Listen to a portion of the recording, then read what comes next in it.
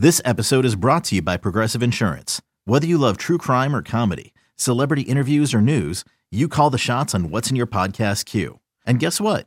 Now you can call them on your auto insurance too with the Name Your Price tool from Progressive. It works just the way it sounds. You tell Progressive how much you want to pay for car insurance, and they'll show you coverage options that fit your budget. Get your quote today at Progressive.com to join the over 28 million drivers who trust Progressive. Progressive Casualty Insurance Company and Affiliates. Price and coverage match limited by state law. Welcome to another edition of Talking Texas. We're going to be talking some Texas recruiting, some off-season talk, a little bit of conference realignment maybe with Kieran Hickey-Simple. Kieran, what's up, man? Good to see you. What's going on, Hudson? It is a pleasure being on the program. Listening to you, Mike, talk recruiting, been the highlight of this offseason, to be honest with you. So I'm very excited to be here. The past week or so, the past 2 weeks, honestly, have been nothing short of insanity. So, hey, let's talk some recruiting right now. Arch Manning's in the boat. It feels like they got a dozen other recruits right after him. I'll let you be the dealer. What's the choice? Where do you want to start off? We can start with Arch, or we can start with, one of the other 2 5-stars, one of the other, 6 4-stars. Like, where do we want to start this conversation? I think you have to start with Arch, to be honest with you. I mean, like, you just gotta go right off the bat with Arch Manning. I've never seen anything like what I've seen the past 2-3 weeks in recruiting for Texas. I mean, the only thing that I could think of since I've been following recruiting closely would be like Charlie Strong, the 2015 class, the hashtag everybody when they were landing, just people left, right, and center. But I haven't seen anything like it at all. And landing Arch Manning, to be honest with you, I kind of undersold it. It didn't really resonate with me until I saw that graphic up that, okay, the worst drafted Manning of all time was taken number 2 overall, and that was Archie Manning. So having the third generation Manning pick the University of Texas as his school to go be developed into an NFL quarterback, huge. And we've seen the trickle down effect. It's been crazy. I think I texted you that night, or if it wasn't that night, it was the next day on Friday, that we were getting so many different reports from sources literally across the country of just like, you don't even know how many, how this is going to go down. And then as we started to build into the official visit weekend, it was like, okay, well, Anthony Hill's saying this. Derek Williams is saying this. Wait, they think that maybe, Derek Williams could commit every offensive lineman. So it's been true insanity. I think the next jumping off spot when we're talking about Arch, though, before we get to the wave of commitments that followed, is just him as a player. I've talked about it with Gabe Brooks. Mike and I have talked about it. Shoot, Kieran, you and me have talked about Arch's, athletic only pedigree when I believe we were on with Steven. But Arch is a player. While he might not be on the exact same quarterback circuit as a lot of these other recruits in a loaded class, to be fair, the 2023 class at QB is absolutely loaded. We've talked about this. Exactly. We've talked about this before. Why should Texas fans give Arch that pass for maybe why he didn't go to the Elite 11, why he's not on the camp circuit as much as a lot of these other kids? Yeah, well, I think the Elite 11 camp thing is getting overblown. His last name's Manning, and the Manning Passing Academy was happening the same weekend. Obviously, he's going to be there with his family, working at that camp. As far as the Elite 11 is concerned, I made a joke about this. I was saying, why care about getting the info and knowledge from Trent Dilfer when your uncles are Peyton and Eli Manning? At the end of the day, I think you're going to be able to get what you need day in and day out with the connections that the Manning family has as well. And I think that's really what the Elite 11 is all about. Yes, the competition is fierce. It's elite. It's the best that there is in terms of high school quarterbacks. We saw Justin Fields and Trevor Lawrence go at it. One of the best Elite 11s I've ever seen. But I just think I think as far as giving him a pass, the dude's got pro development specialist all around him at all times. He has access to, I'm sure he has access to David Cutcliffe whenever he wants to talk to him, because they have such a close relationship as a family to David Cutcliffe as well. Yeah, as far as him missing out on the Elite 11, I think it's not really as big of a deal as possible. And for the Texas fans out there, don't get don't get sucked into the Twitter arguments. You know what I mean? That's bait. Don't take the bait. I'll say that much.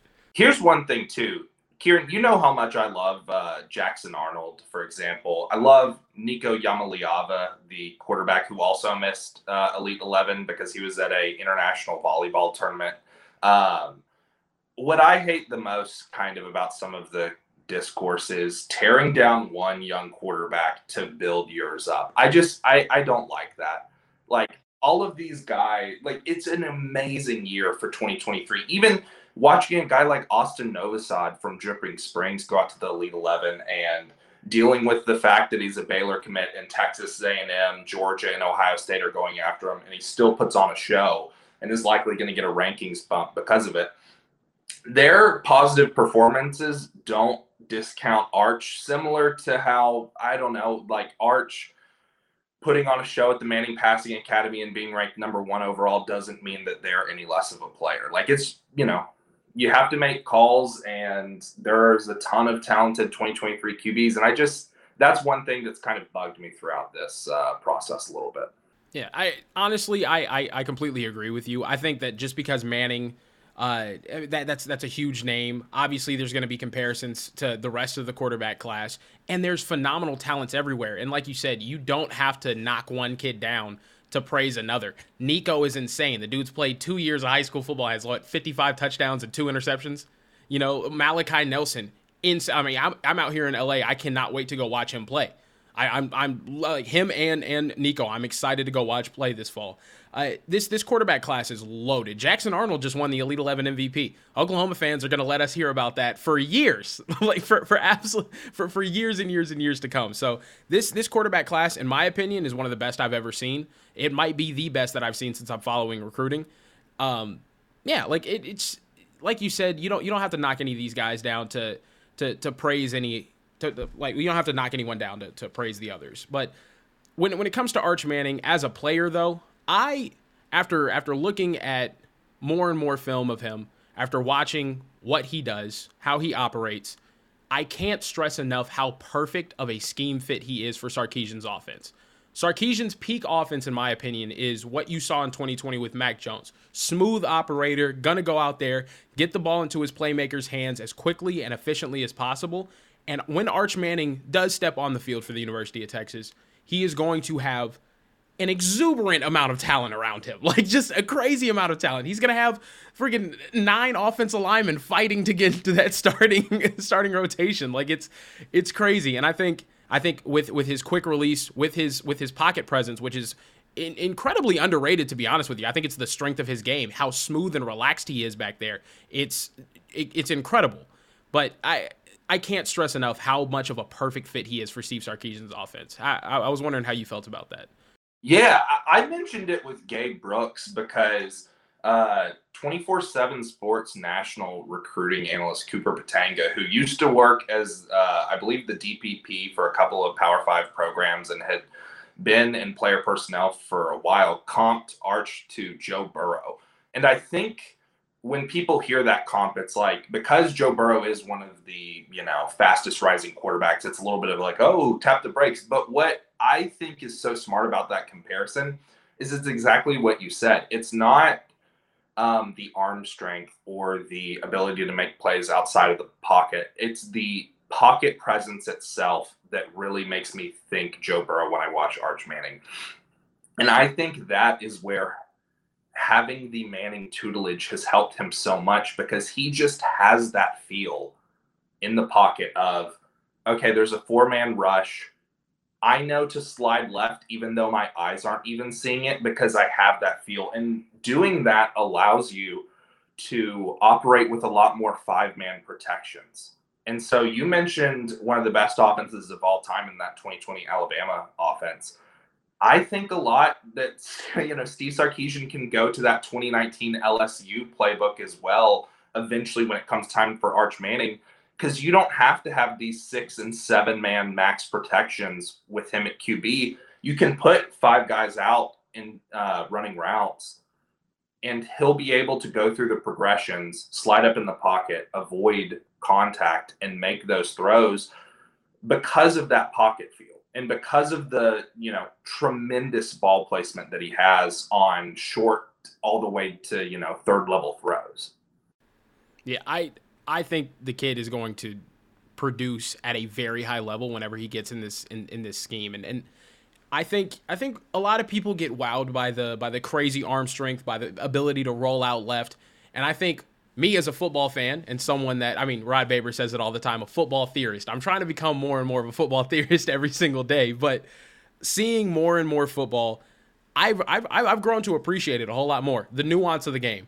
I gave Tom Brady his flowers recently, saying that he actually is the GOAT. I freaking can't stand him whatsoever, but it is what it is. Like, yes, Aaron Rodgers can roll outside of the pocket, launch a 40-50 yard ball off balance, do all of that, but what Tom Brady is capable of doing, systematically just picking apart a defense, just piece by piece, going quick game, having long drawn out play actions to develop deep shots, and they're things that he reads and checks into constantly. Like, there's so many different things. I honestly wasn't a big fan of the pocket passer in college football until I saw Joe Burrow completely destroy all of college football playing in a pro style offense I wouldn't classify it as completely pro style. They still spread it out and we're dicing people up. But yeah, like pro concepts in terms of passing. I think that's the perfect, and I know that we're going on a little bit of a tangent to start, but that's the perfect example, because what is traditional pro style versus college offenses kind of were obliterated around 2017, 2018,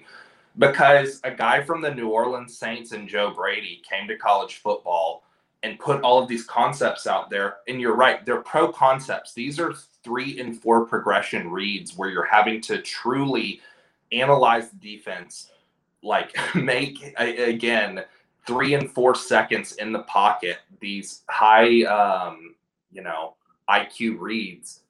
And it's a lot less of the old, which I loved, Art Briles veer and shoot, where it's like, hey, you're either running inside zone or you're throwing a go. Like, those are your 2 reads. So I don't know, Kieran, it's really exciting. And I don't know, I think that he's definitely lived up to the hype as far as the 2023 bell cow recruiter goes.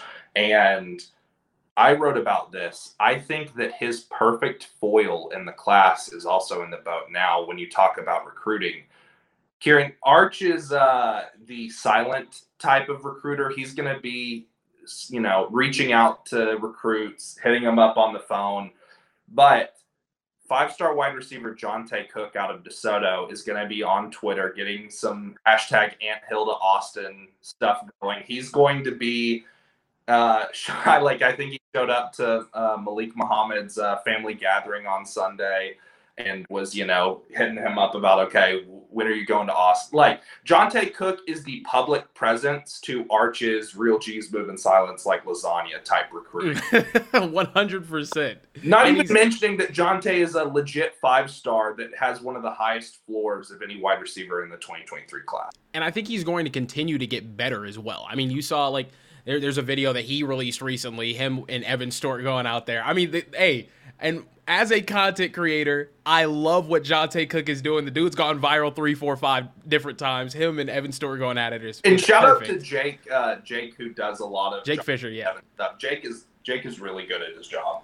Yeah, and that's the thing too. Like you said, Jonte is going to be that public, that public figure recruiter that's going out there and preaching the propaganda, trying to get more of these kids in, trying to get more for the good guys. And honestly, I think it was a big deal for us to lock up that commitment before the season started, because I think if you go into the season with more momentum, that kid's only going to start talking more and more and more. When A&M is struggling a little bit, you know what I mean? When Evan Stewart's got, like his 3 catches, like he's like Jonte's saying, I think he's gonna be pretty outspoken to the rest of these recruits. And like you said, I love the fact that he's a DFW area kid, and that's where I think we could really lock up a lot more of these kids. Like you said, Malik Muhammad, he went to his family gathering, and I'm sure he's in their ear too. I love it. I love Jonte as someone that grew up in Duncanville, right down the street, DeSoto.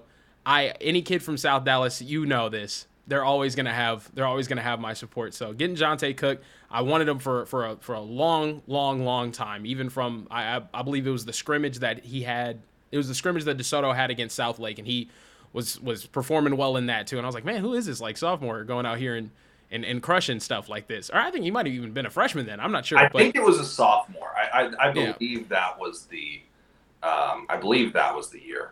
Yeah, but I mean the kid's special, and I think he's only going to continue to get better as well. But you mentioned LSU a little bit earlier. We were talking about Arch Manning and quarterbacks in LSU, and just the state of Louisiana in general has surprised me this recruiting process. And landing Derek Williams came out of nowhere to me. I did not that was the one moment where I was really skeptical about. I was like, okay, yeah, Arch Manning's here.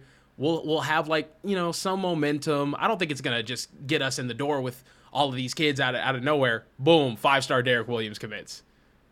Here's the fun thing about Derek Williams. Mike had a couple of sources all spring going, look, they're gonna get Derek Williams. And it was like, oh, okay, sure, we'll see when his, timeline eventually comes. He's a 5-star out of Louisiana that Alabama's pushing for, and that LSU, traditionally gets. We'll see. And then one of the first, actually, I'd say probably third or fourth call that we got from a source during our drive to College Station after we had infamously spent 3 hours on the side of the road, just, doing podcast content, everything, was yo, I'm thinking that Tony Mitchell, the safety out of Alabama, safety corner out of Alabama, is going to commit to Alabama. That might be a domino that gets Derek Williams to pull the trigger to Texas pretty soon. That was at the beginning of his official visit. So we were okay, let's monitor this closely. And then I believe that Sunday night before he committed on Monday, or whatever the night before, Mike was on vacation, and I just got a text from a source that was yo, you better have something ready on Derek Williams. I was oh. Wow. Yeah, Kieran, when you talk about the Texas recruiting landscape, I genuinely don't think, other than Arch Manning, I do think Derek Williams is the biggest thing that's happened this cycle. I love Jonte. I think that he's deserving of 5-star composite status, but Mike did the audio for the Jonte commitment video. We kind of knew that Jonte was gonna end up the Texas. Derek, you can even see in that video, Jonte was saying, I think most people have a good idea that I'm going to Texas. Exactly. Derek Williams, who is a true bona fide 5-star that could play box safety, or linebacker at the college level. He's such a rangy athlete that can kind of do it all. That is the type of dynamic secondary presence that when you are moving into the SEC, which we'll probably talk about a little bit later, having one of those guys on the team makes it a little bit easier to, run cover 3 buzz or whatever you want to do on your backfield. Yeah, no, I mean he can do everything. First of all, he's an athlete back there at safety. He's fast, he's physical, but it's really the physicality coming downhill. I loved that about BJ Allen's game last year. It was my favorite thing about his game. I was like, man, that kid is a thumper. I think he's going to be able to get. I still believe. I think he's going to be able to get some time he's going to be able to get himself in the mix this year. I think he is, especially later on down the season. I think you're going to see him. You're going to see him start getting into some package plays or something like that. I don't know. I love the kid coming downhill. When you cut on Derek Williams' film, you're seeing him blow kids up. It's phenomenal. And I don't think we've had that sort of safety play that I think he's capable of. Of course, we've recruited well at safety in the past. I mean, you got 3 of the top 4 safeties in the country in 2018, but I'm excited to see what this staff can do from a development standpoint with a kid as talented as Derek Williams is, because, man, getting a kid like that out of Louisiana, it's incredible. And I think I actually would agree with you. Outside of Arch, I think that is probably the biggest get that we've gotten in this recruiting cycle. I mean, Jonte, yes. But I don't want to take Jonte for granted whatsoever. Jonte is insane. And yes, like you said, I think he's going to finish. I think he might finish as a top 20 player in the country, to be honest with you. That's how much of a rise I think he's going to have not only on the football field, but just in the camp settings, wherever he has to go play, he's going to perform extremely well this year. Yeah, man, Derek Williams, God, what a land. Here's a fun lead for you. It is the biggest non-Arch recruiting development so far because, Texas is really starting, and we'll talk about probably a couple more commits, but I do just want to throw that out there. Texas is trending pretty well for Anthony Hill, the number one linebacker in the country, a true 5-star, like War Daddy type recruit, in addition to other Dallas-Fort Worth area, superstar players that are top 50 in Malik Muhammad and Javian Toviano from Dallas South Oak Cliff and Arlington Martin, respectively. So Texas is in that spot recruiting right now where they do have the hype, like they're the school that kids are talking about. I mentioned it today in a note, but like Anthony Hill, they feel good. They feel good about Malik Muhammad. I had a random recruit committed to another school in the top 247 hit me up that was just straight up like, hey, I don't know what you're hearing, but it's my read that Javian Toviano is going to end up at Texas.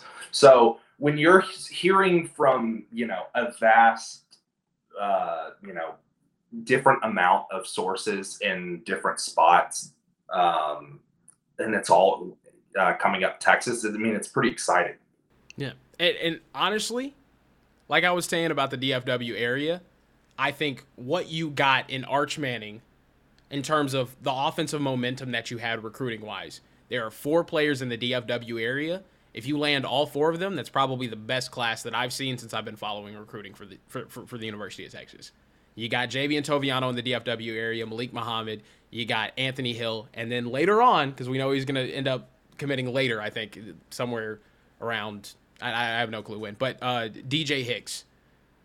Those 4 in the DFW area, elite ball players on the defensive side, and I think they give you get a commitment from any of those 4. They give you an incredible boost on the defensive side of the ball, and then I think you start seeing that the Anthony Hill effect or the Malik Muhammad effect or the Javian Toviano effect, whichever one of them pulls the trigger first. I want to see all 3 of those kids, actually all 4 of those kids in this class, but defensively, I think it's going to take that one of those 4 to really get things going for Texas on the defensive side of the ball. And I will just quickly, so that nobody gets upset in the YouTube comments, which are normally a pretty reasonable and kind place. Unironically, I mean that for our show. Most people are pretty nice. DJ Hicks did transfer to Katy Paytel. So while he was at Allen, no, all good. Yeah. I don't know, man. It's interesting. Are there any other commits that you want to talk about? I want to talk about one more just because, Mike and I really were all over this with Leona Leifau, who was probably the least impacted by Arch, and Jeff Choate. I had mentioned on a couple of different shows, like, behind the scenes, Jeff Choate is doing a really good job. And Choate the GOAT.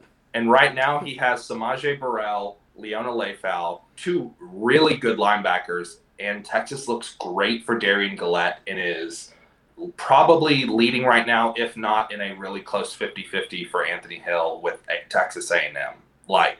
That's pretty insane. Yeah, he's done amazing work, and Leona Leifau, from what I hear, I love the kid's mentality. I think the kid is a dog, man. He really is. And honestly, I think locking up more of these linebacker commits, it's been a position of weakness. Let's be honest here. Even when you look at the roster now, it's still a position of weakness that we've had. We're bringing in Diamante Tucker-Dorsey coming back. He's probably going to have to end up playing significant snaps for us this year, which, he's a ball player. He really is, and I'm excited to see it. But we need those elite linebacker recruits, and it's something that I don't think Texas has really had. And also, from a high school perspective, it's not a position that's been – I wouldn't say it's been a position of strength for the state of Texas in general.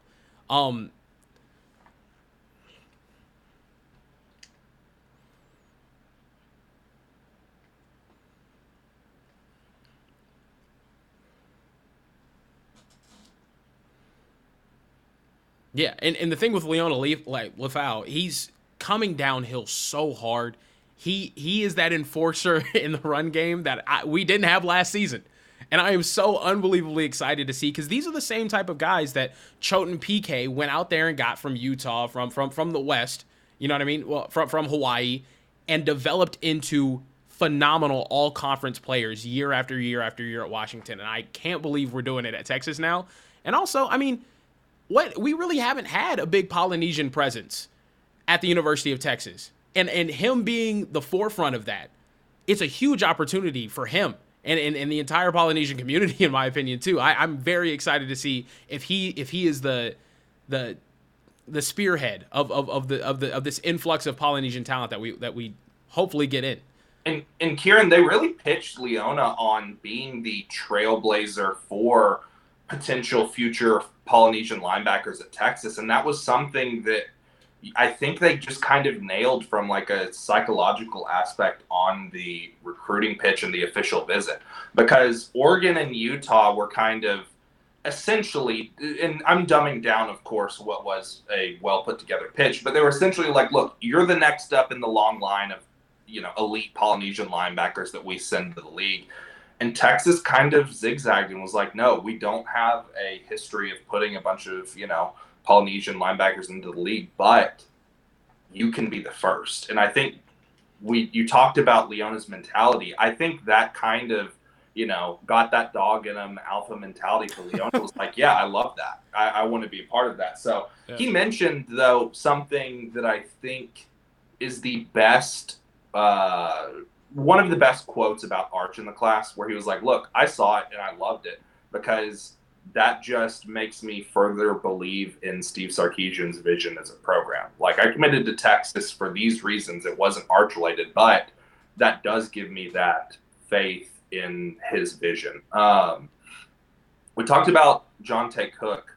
They also got a pledge from Jonah Wilson recently, the wide receiver out of Spring Decaney, to pair with Ryan Niblett. Now, I believe an hour ago, they missed out on a top 50 overall player in Jaquez Petaway from Langham Creek High School. Lovely kid who I think is an absolute baller, ends up at OU.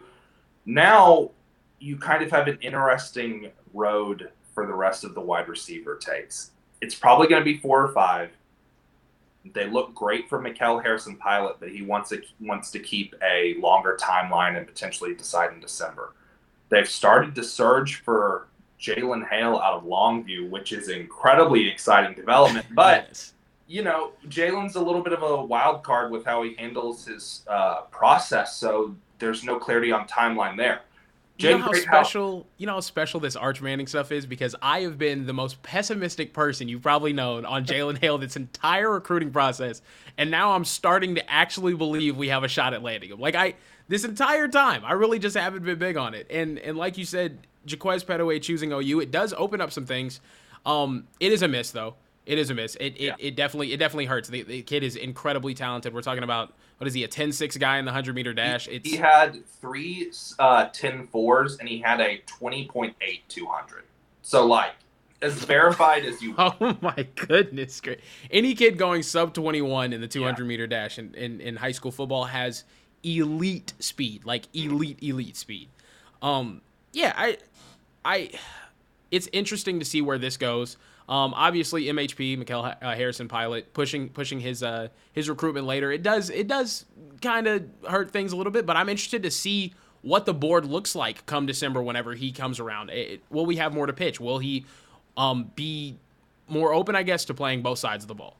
And can Texas get him off that timeline and shut it down a little bit early? That's another interesting thing. I'm sure they're going to push hard for him to come to Austin at the end of the month for once the dead period ends. And can they get him on campus and be like, look, I know that this is when you want to have your timeline, but, we're trying to get stuff wrapped up. Another thing, narrative-wise, I wrote about this. Texas has a legit pathway if they can get another flurry of commitments before the season starts to roll into the year and have that Alabama game in the, it's probably going to be 109 in Austin around, Oh, I keep forgetting that game's at 11, man. Why? But part of the package could be for the narrative of the game is, hey, Texas isn't there yet, but they could have the number 1 recruiting class in the country at the time with the number 1 player in Arch Manning and really sell that to where then just a respectable performance turns into Texas has the number one recruiting class and the number one player in the country. Whoever's at quarterback, if they have a good showing, and you can really build the narrative of, okay, Steve Sarkisian has this under control and is truly going to build something at Texas. And, recruits are going to be watching that game. There's going to be a ton at the game. Like, we haven't even mentioned the fact that Deuce Robinson, the number one tight end in the country and a true 5-star out of Arizona, is going to officially visit for that game. Like, that's a major development that we I think it's very telling that was the game that he chose to attend as well. Exactly. Now, I've said this a bunch, but it's worth repeating just because, sometimes people only watch one show. I don't think that Texas will be able to get the number one class in the country by National Signing Day 2. Just looking at the math, it's going to be a little hard for Texas to get done. I think that they'll finish top 3, but number 1 seems a little rich for me right now. The point I'm making, though, is that narrative-wise, you can build the case during the season of having the number 1 class. And if Texas looks promising, that's a ton to build off of. Speaking of class rankings, though, too, I think we'd be remiss if we didn't mention Kyle Flood just going all out and just being like, you know what, I'm gonna go ahead and get up my entire offensive line class in a day. I don't like, you know what, it is what it is. Like, I'll just get, well, I think we're gonna end up taking one more. Likely, it's likely that we end up taking one more. But to get 4 out of the 5 that you probably take, exactly, after a year that you took 7, pitching all these kids on development too. I mean, if you know me, I frequent Twitter Spaces where people get players in trouble and stuff like that. But no, hey. We were talking to Trevor Goosby's dad and just talking about what the pitch from Kyle Flood is, and honestly, even speaking last year to former players like Toby Amade, like just saying like, dude, it's ridiculous the level of development and the way that they approach the game. Michael Goosby, Trevor Goosby's dad, just saying like, I played in the NFL, and to hear the way that Sarkisian and Kyle Flood talk about the game, it's very pro-centric, very pro-development heavy. And that's something that I've been begging, just absolutely just hoping, praying to God that we had a class, or not a class, a coaching staff that prioritized pro-development more than anything else. And that's what I think this bunch has. And I think all of these kids are phenomenal evaluations. I mean, you're talking about Kojo, who's 15, 16 years old. How old is he right now? He's 15? So he's 16, and 16 the stat that I always throw out is Kojo's going to enroll at Texas, if he ends up signing there, which he should, when he's 16 years old. So he'll have a full year of strength and conditioning before he turns 18. And when you think about the fact that, like, a lot of kids enroll late in the summer and turn 19, like, he'll have 2 full years of strength and conditioning by the time that he catches up to a lot of college freshmen. Like, that's just crazy. That's the upside to where, yeah, he does have a lower ranking, but you can really see it with Kojo and even, with Stroh and Goosby. They all have the pathway to end up maximizing. And, Jaden Chapman's just a win over Alabama, LSU, and Texas A&M. Exactly. And Oklahoma, too. Yeah, and that's the thing too. I mean, you even heard like Steve Wiltfong talking about it yesterday, just saying Texas is going out there and we are doing something that we haven't done since, honestly, probably the Vince Young years, like going out there and out recruiting big time programs for big time offensive line recruits and trench players. That's trench players, because on the defensive side of the ball, they came out of nowhere and got Sadir Mitchell out of Bergen Catholic in New Jersey from Georgia, where he was assumed to be going throughout the entire spring. I had so many different sources after both Sadir Mitchell visits just be like, look, Bo Davis and Kyle Flood recruiting Sadir Mitchell because Flood has a ton of ties to New Jersey and New York. But Rutgers. Exactly. Look, Bo Davis and Kyle Flood crushed it. I don't know what else they need to do, but it's just we're still hearing Georgia. That's a good tandem in the recruiting trail, though, too, now that I think about it, man. It's a phenomenal tandem. If they don't get some sort of, like, duo comedy show, like, what are we doing? Yeah, Any of the Texas creatives that are listening, please just, get a couple stills of them back-to-back like this. We need some, what is it called, like, on Instagram, the Texas Raw footage. We need some more Kyle Flood and Bo Davis content, for sure. Shooting the breeze. 100%. But then the Arch stuff happens, And, we're hearing a little bit more like, they might actually be in it for Sadir Mitchell. And then I see on an Instagram live of Jonte, Derek Williams, and Trey Wisner, just this comment from Sadir Mitchell that's like, not going to lie, let's do it. And immediately I kind of discounted it because it's like, okay, kids are always doing the like, oh, I'm going to shock the world. But then he literally went and did it. And Harrison Pilot said, if Arch commits, I'll commit to Texas right now. Exactly. Yeah. That's why you kind of can discredit some of those. But, Sadir Mitchell literally went out and did it. And, man, the call when we heard, like, he's a silent. He's, wrapping it up. He's going to announce on CBS Sports HQ. That was another pretty wild moment because, again, 89 from 24/7 Sports. But when you think about it in the context of Sadir Mitchell is a true nose tackle. Gabe Brooks mentioned a really good point that he only has 6 sacks in 3 years. That's partially because the role that they have him playing at Bergen Catholic and how effective he is at it. I mean, he's a double team getter. He's a double team attractor, 100%. Yeah, I love to. Gabe said that he's a gravitational void, which is the perfect way to put it. And he's gonna be a type of guy that Leona Leifau is going to love because Sadir Mitchell's going to eat up 2 blocks on every single play. And sure, he's not going to have the pass rush upside, but you kind of don't need him to. No. And that's the thing. It's what Keandre Coburn was so good at. The Chris Nelson was so good at in Todd Orlando's system. Not to. I mean, I know Texas fans hear Todd Orlando's name and they're like, "What?" You know what I mean? Yeah, but, immediately exit stream. Yeah, exactly. Yeah, no, he's a space eater, like you said, and he's someone that's going to be able to go out there and really get things done. For like on that defensive line and allowing these linebackers that we have. And I think we're going to have some really solid elite linebackers in this class. Like I feel it. That might just be me just like desperately hoping that we get Anthony Hill because I remember saying it to you months ago. Like, I don't think people understand Anthony Hill is a generational talent in the state of Texas. The fact that there's not been an inside linebacker in the state of Texas that has had this sort of profile coming out of high school. Of course, there's been guys that have been developed. I mean, Malcolm Rodriguez was playing quarterback and then ended up terrorizing the Big 12 for 17 years or whatever at Oklahoma State. Kenneth Murray, another incredible talent. But what Anthony Hill projects to be, I think that's something that Texas needs desperately. I think he's a future first rounder.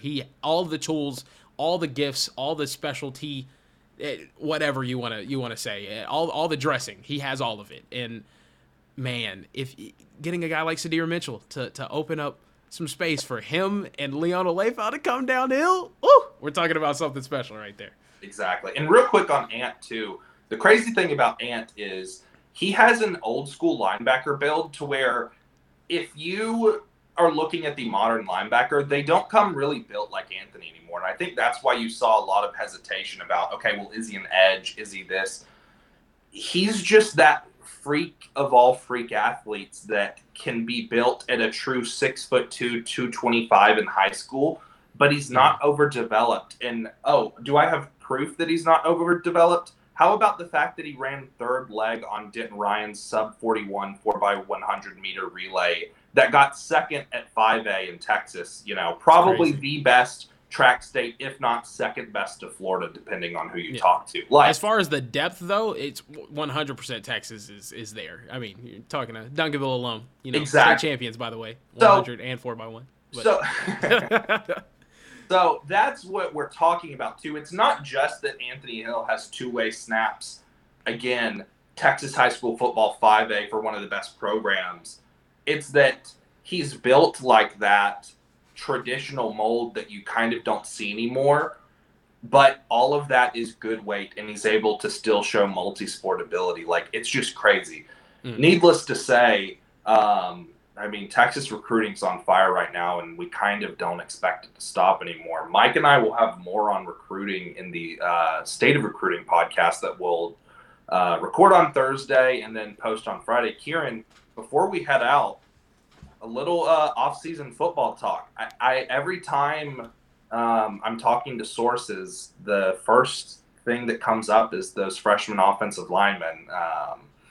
Don't do it to me, man. DJ Don't do it to me. Kelvin Banks looking good. I heard there was something funny to where it was like, look, Cam Williams is shedding all of this bad weight and he's starting to look amazing, and Neto is just stacking on good weight. So we're hearing a lot of good stuff about the freshman offensive linemen.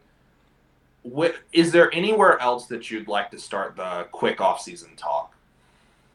So the more we talk about the freshman offensive linemen, the more hesitant I get, but also, man, I just want to down a giant cup of Kool-Aid whenever we start talking about them, because I know that they're unbelievably talented, especially Devon Campbell, Kelvin Banks, Cam Williams, phenomenal evaluation. I love that, by the way. I was going to be really upset if we ended up losing him out to Oregon in the end of it all. I'm really interested to see how these young DBs are developing, to be honest with you. Now, I think we're going to have a really veteran presence in the defensive back room, but building towards the future, and also depth is very important. I think when you're talking about Terrence Brooks, BJ Allen, Austin Jordan showing up too, I think he's a talented player as well. What have you heard from about these young DBs? I've heard a lot of really good things, especially about Terrence Brooks. He has the advantage, of course, of the fact that he was an early enrollee. And I think that right now, most of the summer enrollees, their heads are spinning a little bit because it's new. You're not doing football-related stuff. You're in the sand pit all the time. It's tough. I think what's crazy, though, is that it seems like Kyle Flood had nailed the evaluation so well.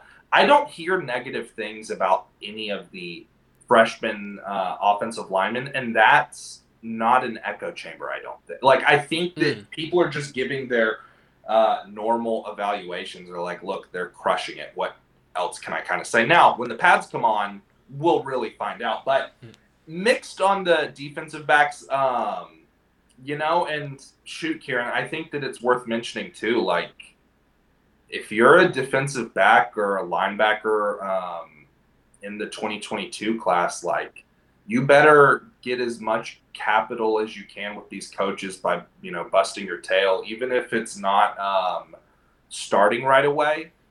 Don't put yourself in a position to where, a Derek Williams or a, potentially down the line, like if a Malik Muhammad, a Javian Toviano, and Anthony Hill come into class. That's exactly where I'm coming from, because I think these guys in this 22 class, especially in the defensive backfield, are looking at this situation that we have going on right now. And it's also concerning for me coming up into the season, because I mean, injuries are a part of football. I think we're one play away from having to play some young guys that might not be ready for that time. And as we saw in the 2019 season, I know Texas fans might not want to talk about it. It's really tough, but you had a lot of injuries there, and you had to end up playing a lot of young guys that weren't really ready to go. So I think development there, and the fact that we got a lot of those guys in the spring was paramount to me.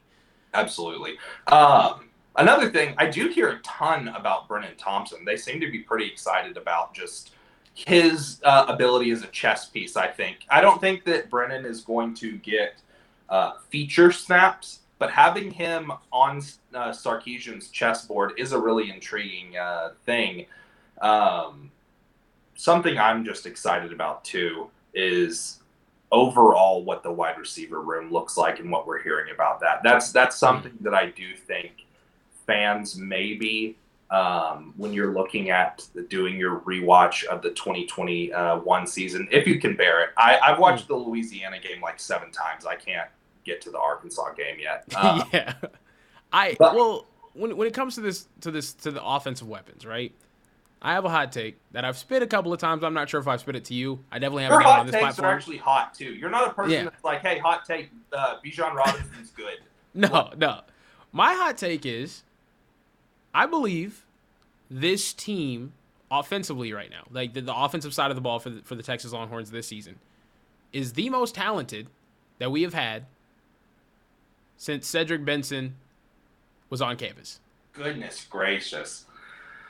That is a little hot for me, but also you could get the Dr. Manhattan meme treatment if people clip this after Texas finishes second in adjusted offensive EPA, or after the season ends. Well, I legitimately think that this is. Since I've been watching this Texas team, I legit think they are more talented on the offensive side of the ball than the 2005 national champions. Definitely. I definitely think they are.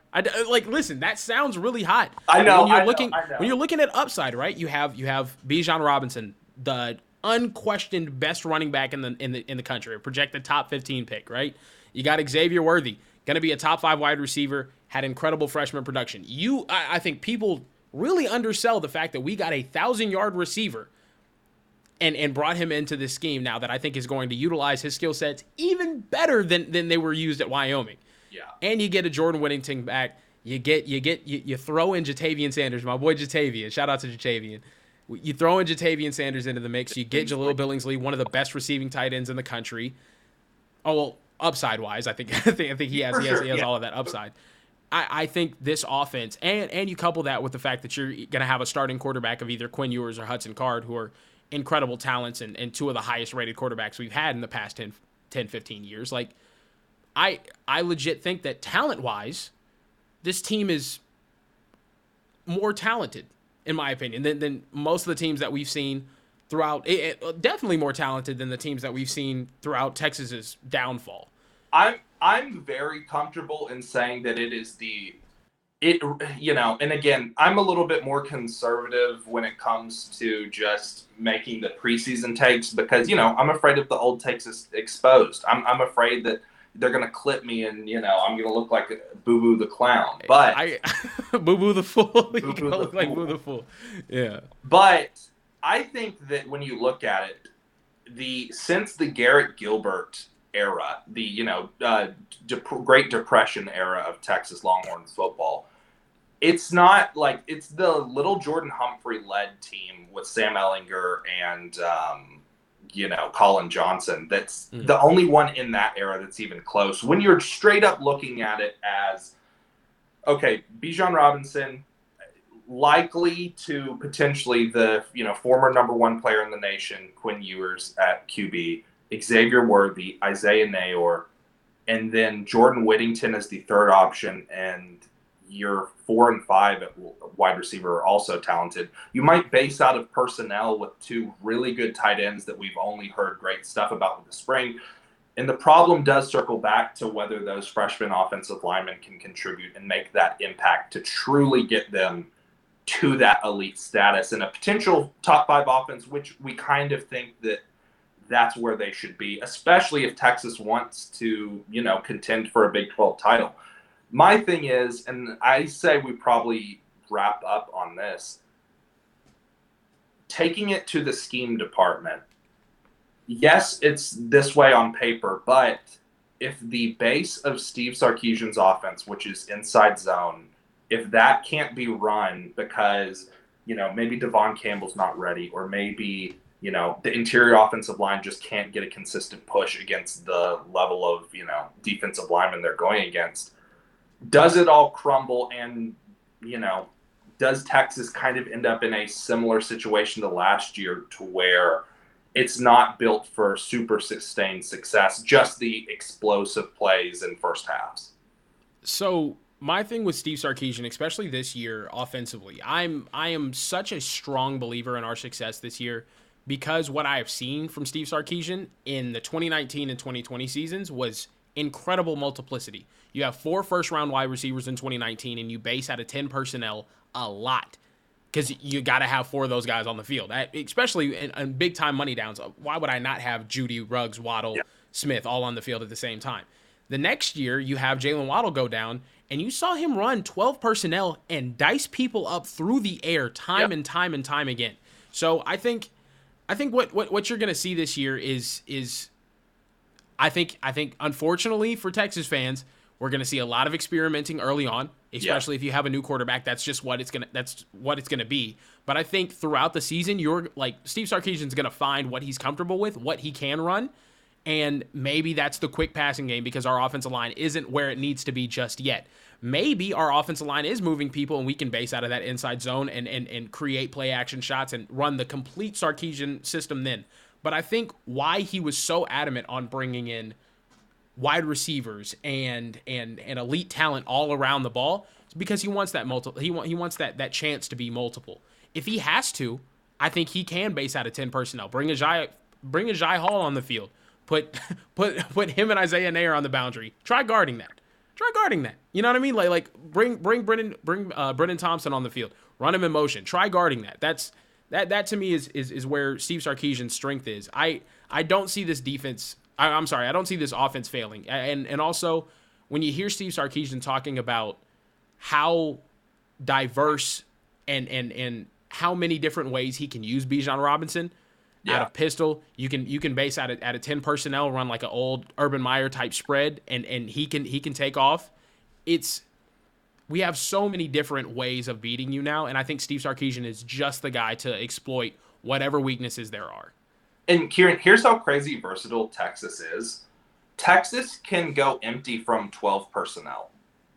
Yes. Like, oh my God. Yes. Like that was one thing we heard from some scrimmages was like, yo, they have this 12 personnel empty look where they can put 2 tight ends and Bijan out wide and just absolutely dice people up, because then if you put Bijan in motion, you're into a heavy running set and you have to match numbers. Exactly. It's a nightmare. It's a nightmare. That is what is super exciting about this offense and why I didn't immediately leave the stream when you had that Cedric Benson offense take. Because you do have the pieces in place to where if everything maximizes, it could be special. And even if the defense can't perform at that level right away, you know, you saw Lincoln Riley's Oklahoma teams do it where, hey, if you have a top 2 offense in the country, you know, you can kind of just outscore people on your way to a conference title. It's really exciting. As you can tell, with 59 days until kickoff, we are just chomping at the bit to get the Louisiana Monroe Warhawks at DKR. Kieran, I appreciate you a ton. Won't be the last time that you're on Talking Texas. Appreciate you so much, man. Thank you so much for having me on. This was a blast. More hot takes to come. I'm just warning you guys. More hot takes to come. Thanks a ton. And thanks to Taylor for making sure that the YouTube video and the podcast is all good and everything. Thanks, guys. I'll see you all on the State of Recruiting.